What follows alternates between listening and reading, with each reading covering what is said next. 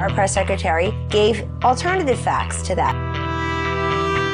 My goal in this deposition was to be truthful, but not particularly helpful. Welcome to Unspun, the podcast that makes you better at finding the truth. The way people get news is changing. It used to be that there were many reporters who would research stories and write articles, but now politicians and famous people share information directly with you on social media and the internet. That means you find out things fast, but it's up to you to make sure the information's actually accurate. And newsmakers don't always do their part. The temptation to manipulate information is strong. They bend the truth to deceive so that they can avoid accountability, so that they can advance their agendas. When you recognize these agendas, you can sometimes find out what's real. And we're at a crossroads where anyone can share anything online, so it's important to sharpen your critical thinking skills. Finding that deception before it goes viral is pretty much a survival skill now, and we're going to do it together. Let's get unspun.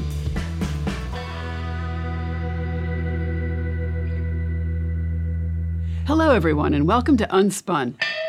What's up, Josh Fierstein here. You know, I think in the age of political correctness, we become so open-minded, our brains have literally fallen out of our head. Do you realize that Starbucks wanted to take Christ and Christmas off of their brand new cups? That's why they're just plain red. In fact, do you realize that Starbucks isn't allowed to say Merry Christmas to customers? Well, I decided instead of simply boycotting, well, why don't we just start a movement? So when I went in and I asked for my coffee, they asked for my name, and I told them my name is Merry Christmas. So guess what? Starbucks, I tricked you into putting Merry Christmas on your cup. That somewhat silly example was Pastor Joshua Fierstein. This was a viral video that he made complaining about the holiday intentions of the Starbucks Corporation based on the designs they placed on their coffee cups. The company had moved away from reindeer and snowmen and went to a plain red coffee cup for the holidays, which Fierstein claimed meant that the company, quote, hates Jesus. This is an example of a straw man. He made something to argue against, but the thing he's arguing against is his own creation, with no evidence that Starbucks has an opinion one way or the other. Now, I said that's silly because Christmas cups don't have a lot to do with things that are going to make a difference in people's lives. But sometimes straw men do. Let's learn a little bit more. Picture this. You're debating with a friend about the benefits of exercise. You argue that regular exercise makes you healthier, both physically and mentally. And your friend counters with, so you're saying everyone should become a professional athlete. Now that's a straw man. Your point was about the overall health benefits of exercise, not about turning everyone into an athlete. Recognizing straw man fallacies can be this easy. Straw man arguments show up in politics all the time. For example, imagine a heated political debate where someone asserts, liberals want to abolish all kinds of law enforcement. It's a bold claim, but it's just not accurate. Some liberals do think that police reform is needed, but their impression is much more nuanced than let's just get rid of everything. Usually they advocate for reforms and improved accountability. So for this week's warm-up, here's another example. They want to take your pickup truck. They want to rebuild your home. They want to take away your hamburgers. This is what Stalin dreamt about. Okay, your truck, your home, and your hamburgers. Where did this come from? In 2019, Kamala Harris spoke at a CNN town hall on climate change and said she would endorse revising diet guidelines to discourage red meat. And this became a conservative talking point for a lot of politicians. In the clip we just listened to, former presidential advisor Sebastian Gorka is speaking at CPAC. And he's taking, maybe we should think about eating less red meat and turning it into the straw man of taking away hamburgers. He wasn't the only one to do this, and they were all deceptive.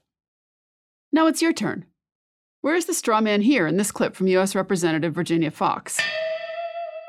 This was happening. New York City Mayor Eric Adams announced plan to house asylum seekers in up to 30 current and former public schools with freestanding gyms. The city of Chicago is housing hundreds of illegal aliens on college campuses.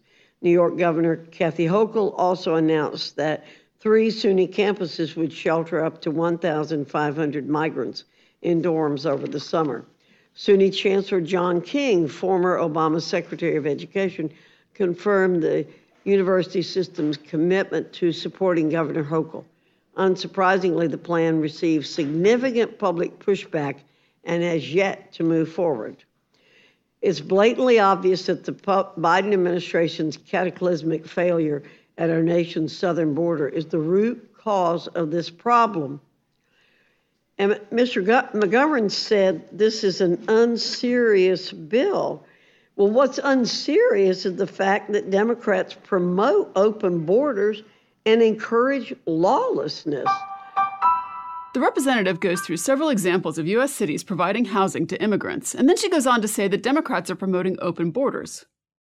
Well, it may be true that immigrants are being housed in some cities. It may not be factual that they're illegal immigrants, like she said, but we'll set that aside for now.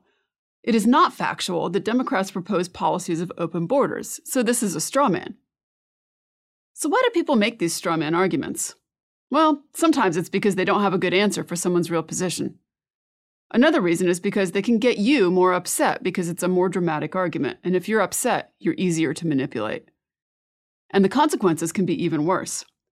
They sow confusion, they promote miscommunication, they make society even more polarized, and it becomes harder to address the real issues and find the common ground when we can't even talk about an issue honestly.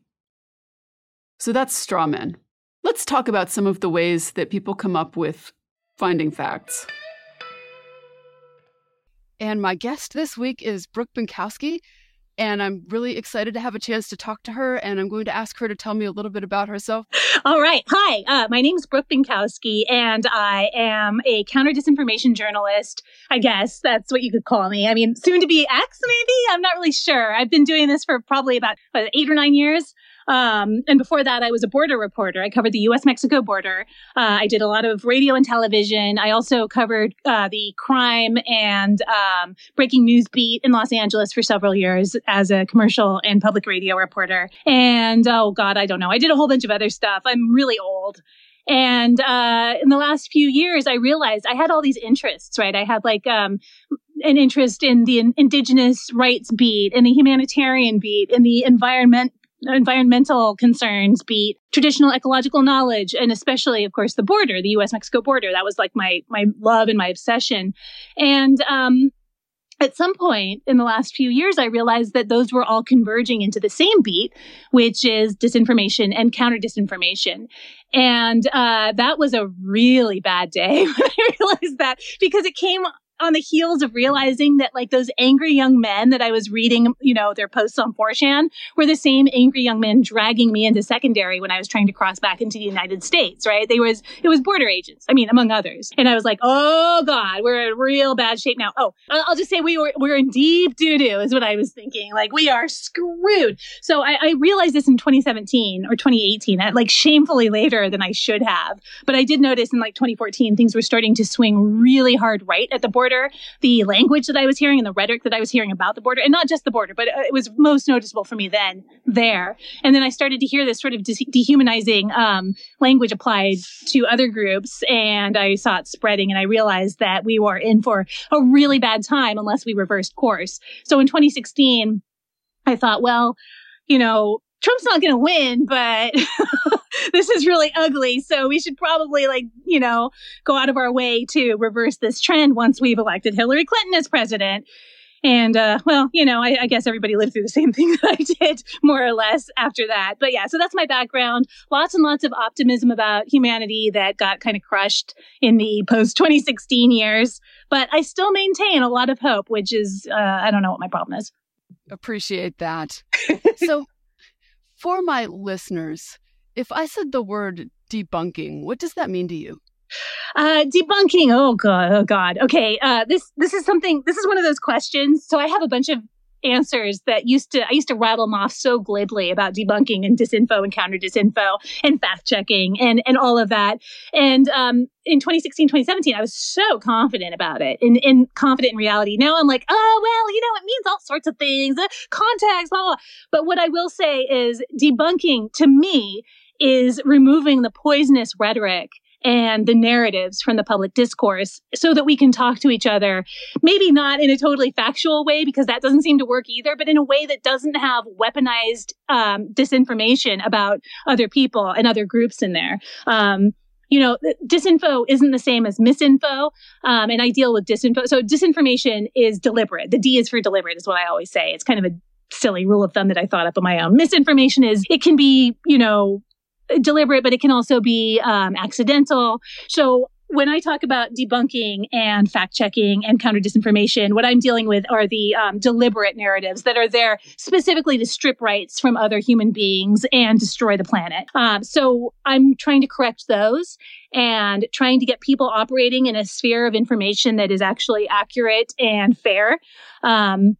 You can be accurate in a disinformation sense and just remove one tiny element, like a time frame or, one small detail, and be largely accurate, and it can still be disinformation. So it's really, really hard to define. The deeper into it I go, the more difficult it is to define. But to restate, it's, to me, debunking and counter disinformation and fact checking, all those things are the same thing to me. And that is taking the weaponized narratives and the weaponized rhetoric out of the political and public discourse, same thing really, so that we can have sane and, not hateful, toxic conversations about other people and other groups.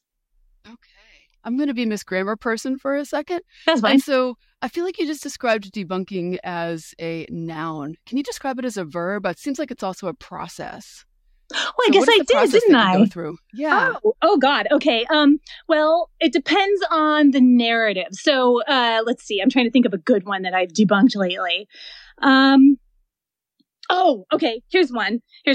A year or two ago, in order to set up the current board stuff that we have going on, the school board stuff where people are being targeted for being LGBTQ, they're targeted for being queer and trans mostly, but not just queer and trans, but largely that, right? So last year and the year before, that was being set up by these jerks who were showing up and claiming that students were identifying as cats and pooping in litter boxes in the middle of the classroom floor in front of all the other students. This was an abject lie. This was a narrative. It never, ever happened. No high school student or junior high student is going to pull off their pants and have a bowel movement in front of all of their peers. Can you imagine?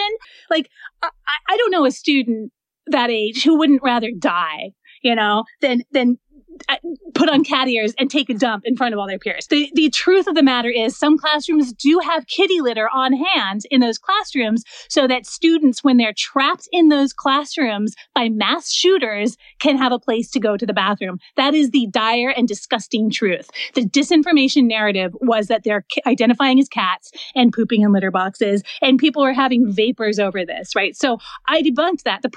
We debunked that at Truth or Fiction, and the process of debunking that was essentially talking to students and teachers who told us the true purpose of these, these these boxes of kitty litter.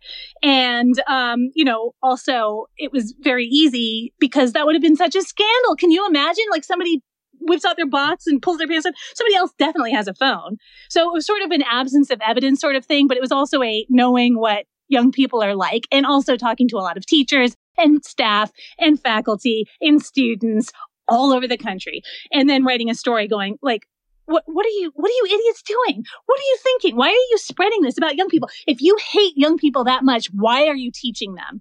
Right. So that was the debunking process. It takes a lot of, it's just not just, it sounds like I'm downplaying it, but what it truly is reporting. It's getting out there, boots on the ground reporting. It's doing actual research, not the do your own research, Google it types, but reading academic papers, talking to people, going out and knocking on doors, and trying not to get shot by lunatics in the process. That's what it is. The debunking process is reporting out a story and making sure that it is as accurate as possible, and relying on the excellent work of academics and teachers and other reporters and, researchers and your own experiences. So people don't like hearing that. For the last 10 years, they've been asking me what debunking is, and they thought I had a magic bullet answer. But no, it's just reporting. Hey, just being super uptight about the facts, right? And trying to find the best ones you can. And don't let some bully politician or whatever call you and go, you're biased in favor of the left. Because they always say that. All the right-wing politicians, no matter what you do or say, will accuse you of being inherently left-wing because you're a journalist. That kind of rhetoric pushes journalism to the right, and that's why they do it. It's intentional. Do not listen to them. The fact inherently has a liberal bias, and that's always been true. It's really interesting. When I say that, people get so mad. Sorry, go ahead. No, it's okay. It's okay. So where does a story like that even come from? It comes from deep in the bowels of really messed up people. It also comes from, decades of lies. For example, the anti-trans stuff is very closely related to anti-Semitic stuff. And anti-Semitic stuff comes from, the last several centuries, but really culminated in the last century or so, right? I mean, we have QAnon, from which so much else falls. And it's a vague conspiracy theory about elites who control Hollywood, politics, and the banking system, who drink the blood of babies. That's the protocols of the Elders of Zion. When you hear students identifying as cats and pooping in litter boxes, what that really is barely disguised anti-trans disinformation. Anti-trans disinformation always, for some reason, it always seems to go, and the Jews taught them this. And it's like, yeah, we didn't teach anybody anything. Like, this is humanity. Like, just love it or leave it, as the right-wingers say. But it comes from facts that get twisted around. And this is specifically disinformation. So what I hear you saying then is that if you looked at even seemingly not related pieces of disinformation, that there is relationship kind of under the surface. Yeah. And usually it's anti-Semitism. And that part I don't really understand, except that we're just like, we have a long way to go as a society. I mean, I don't really understand why it always centers on Jewish people. I just remember in 2017 was a banner year, right? Because we're getting all these crazy conspiracy theories. And I used to love conspiracy theories. I used to collect them kind of. I'd be like, did you know there's people out there who think the world is flat and that there's like dragons running the earth? I thought that was great. And then at some point I'm like, oh, the world is flat because the Jews are lying to you. Oh, the dragons are like lizard people are Jews. Like it's so frustrating. And so 2017 was the year I was like, oh shoot, all of these conspiracy theories are actually about Jewish people. That was also the year I found out that my family was Jewish and lying to us about it. So I'm like, oh my God, I'm doing this. So that was a very exciting time. Right in the middle of the Trump administration. That was also extremely exciting. Great to be a Jewish journalist during the Trump administration, especially if you're a debunker getting targeted by people like Tucker Carlson. Yeah, it all sort of comes from this wellspring of like barely examined fears and shameful desires that apparently a lot of Americans have. I mean, this was done using a combination of existing conspiracy theories that were kept alive for decades for this exact purpose, and A/B testing to see how you could possibly use them to recruit people or to drag them into your worldview. And now you have a bunch of people running around talking about how they're never going to get vaccinated because of 5G and the lizard people. They don't want lizard blood or whatever. So if someone wasn't familiar with the idea of A/B testing, can you explain what you mean by that? Yes, and I have a very limited understanding of it. So if I don't understand it enough to explain it accurately, I'm sorry. But here's my understanding of it. It's online. You're presented with two choices in, whether it's a photo or a phrase or anything, and it's used by advertisers. And whatever they click on, or whatever people click on the most, or look at the most, is the one that gets used for later tests and for later advertising. So it's just a matter of winnowing down what people prefer by presenting them with two similar but not identical choices and seeing what people prefer, and just going and keeping on and doing that again and again and again and again until you refine it into QAnon. Yeah.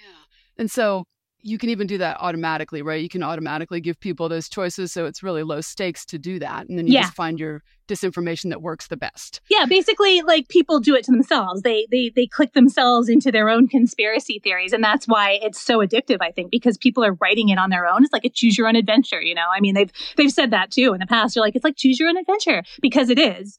But yeah, I remember I saw something about Cambridge Analytica where they bragged about it, where they're like, yeah, this is how we do it. This is how it's done. And it was like all this white supremacist stuff. And I was like, oh, God, we are in so much trouble. That was in 2017, I think, 2018.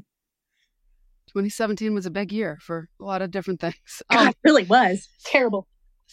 So here's another question for you. I want to get back to the kitty litter for a minute. Yeah. One of the things that really surprised me about that story was the places that you heard it. And in particular, like, you heard it from people giving speeches in Congress and things like that. So how does it go from like a fringe conspiracy theory to out of a senator's mouth? Well, you have to remember that a lot of these senators or these politicians, and this is true for everywhere in the world, they are pushing these narratives because they think they're going to gain something from it. It is very, very cynical. And a lot of the time, they're the ones who are promulgating them to begin with. So what they'll do is they'll push these things into these fringe sites. They won't say them publicly, but they'll be the ones originating it, because I've seen this happen.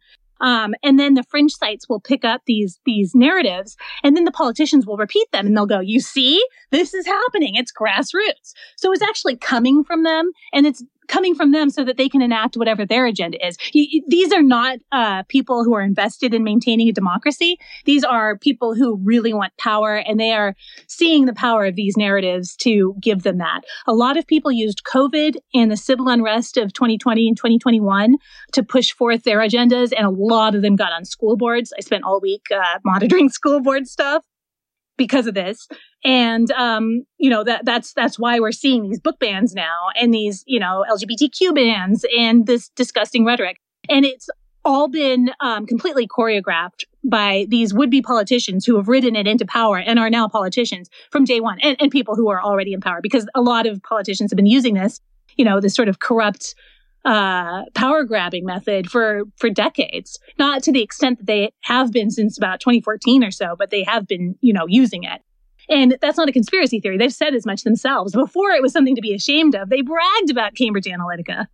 I know that you've been at this for a long time, right? Doing your disinformation journalism. And it's been 84 years. Yes, back when you could get 2 Bs for $1 or whatever. Yeah. Anyway, do you think that the greater prevalence of fact checkers and debunking and those kinds of things, do you think it's having any effect at all at getting newsmakers more in line? Are things the same? Are they worse? Fact checkers and debunkers are now getting defunded everywhere. They're getting fired. They're getting run out. They're losing their funding. This has been going on since about the first of the year. They've been under economic attack, basically. So I would say, yeah, by that metric, it's totally working. I mean, it works enough that we're getting run out of the popular discourse. I'm very concerned about what's going to happen in 2024 because fact checkers just aren't going to be there next year. I mean, I'm burned out. I mean, I've cracked all 4 molars by now since 2020. Like I literally have. I have to get like 3 more crowns, and I'm like, but we've lost our funding. We're all getting laid off by mid-October. If you talk to a lot of debunkers and counter disinformation journalists, they're all in the same boat. And so by that, yes, I would say it's very effective, and corporations and politicians know it. And I do think it moved the needle. I think that people on the whole are very aware that we are under attack, but they just don't know what to do about it. What I've been doing on the side is just offering like media coaching to people who don't generally have it, like teaching them how to write op-eds, teaching them how to find email addresses for editors so they can write letters to the editor, because letters to editors are important. Politicians read those in order to figure out what populist nonsense they're going to do that day. And if they only hear from right-wing people, which is what's happening right now because they're the only ones who are getting media coaching, then they're going to enact further right-wing policies because they're thinking that reflects a larger segment of the population than it actually does. That's being done by design. That's part of the disinformation. So I'm trying to get people who are center and left of center to write in letters to editors all over the country. That's the kind of thing I'm turning my energies to because there's no real work left for me in the debunking field. The other thing is we are all just terribly burned out. There's only so many times that you can debunk the same story again and again and again before you just want to like put your head down and cry. So I don't, it's going to be, 2024 is going to be a real wild card. It depends on how much of our lessons the American public internalized. And it depends on whether news organizations reverse course in the next 6 months or so. I don't think they will. It's not looking great. But I really don't think, given the last 5 or 6 years, that anybody like Trump has a chance again. Of course, I said that in 2016, so what do I know? So let me ask you then. So you're a professional at this. What kind of things can just ordinary people do to get better at sort of checking the disinformation in their lives? I really, really strongly encourage everybody, like I said, Write letters to your local editors of newspapers, write op-eds, write into newsrooms like public radio, write into politicians' offices. And I mean email, but I also mean letters, like actual letters. Make phone calls. If you don't like their coverage, if they're promoting and platforming like the far right, if they're promoting and platforming Moms for Liberty, the Proud Boys, Heritage Foundation, any of these groups or groups locally that are affiliated with white supremacists or the far right, call them. Tell them that you don't appreciate their far right bias. Tell them that you don't appreciate how they're pandering to the far right. And I mean newsrooms, but also politicians. Tell them that, it's unacceptable, that your tax dollars don't go to this. They don't stand for this. Like I said, it feels very Karen-y or Chad-like. No offense to Karens and Chads. It feels very like, let me speak to your manager. But that's what we have to use this kind of stuff for. We have to use our voices before we don't have our voices anymore. That's what democracy is like. We have right now very bad people co-opting the levers of democracy, and we can stop them now if we use our voices. That's what people can do to stop disinformation. And in order to stop, unfortunately, I've been dealing with people asking me for years now, like how they can like extract their grandma or their brother or whatever from the grip of disinformation. I don't know how. I'm sorry. That kind of deprogramming takes years. It takes a community. And even then, it's not always helpful. The problem is that these conspiracy theories aren't generally helping people, or they aren't changing people. They're more helping people voice what they felt all along, I think. And so a lot of them are using these weird conspiracy theories that sound very odd to people who aren't deeply involved in this stuff to justify their hatred of, people of color, Jewish people, women, that kind of thing. And so it is really difficult because what you're dealing with is an embedded worldview that just sounds a little bit odd because they're speaking in a specific sort of code. And so I can't really help with that. But what I can help with is stopping politicians and public figures and news organizations from echoing that sort of language that normalizes this sort of hatefulness. So there's that. And then when it comes to, this is the rule of thumb I used to give, and it's a little bit obsolete now, but what I used to say in 2016 is if you read a news story and it has an immediate emotional effect on you, like you get really angry or scared, or you don't know what to do, you feel hopeless, or like we're doomed, then check your sources because you're being manipulated. And that still holds to a certain extent, but all the news now is so scary and doomery and, filled with hatred. And that's because the people who are pushing these lies attained positions of power. And now they're using what they've got to persecute people, to enact an agenda of resilience targeting on us, which resilience targeting is preventing societies or groups from returning to a baseline well-being after some sort of disaster. And it's a term that's used in counter-disinformation, but it's also a term that's used in climate change because the two are very similar and interconnected.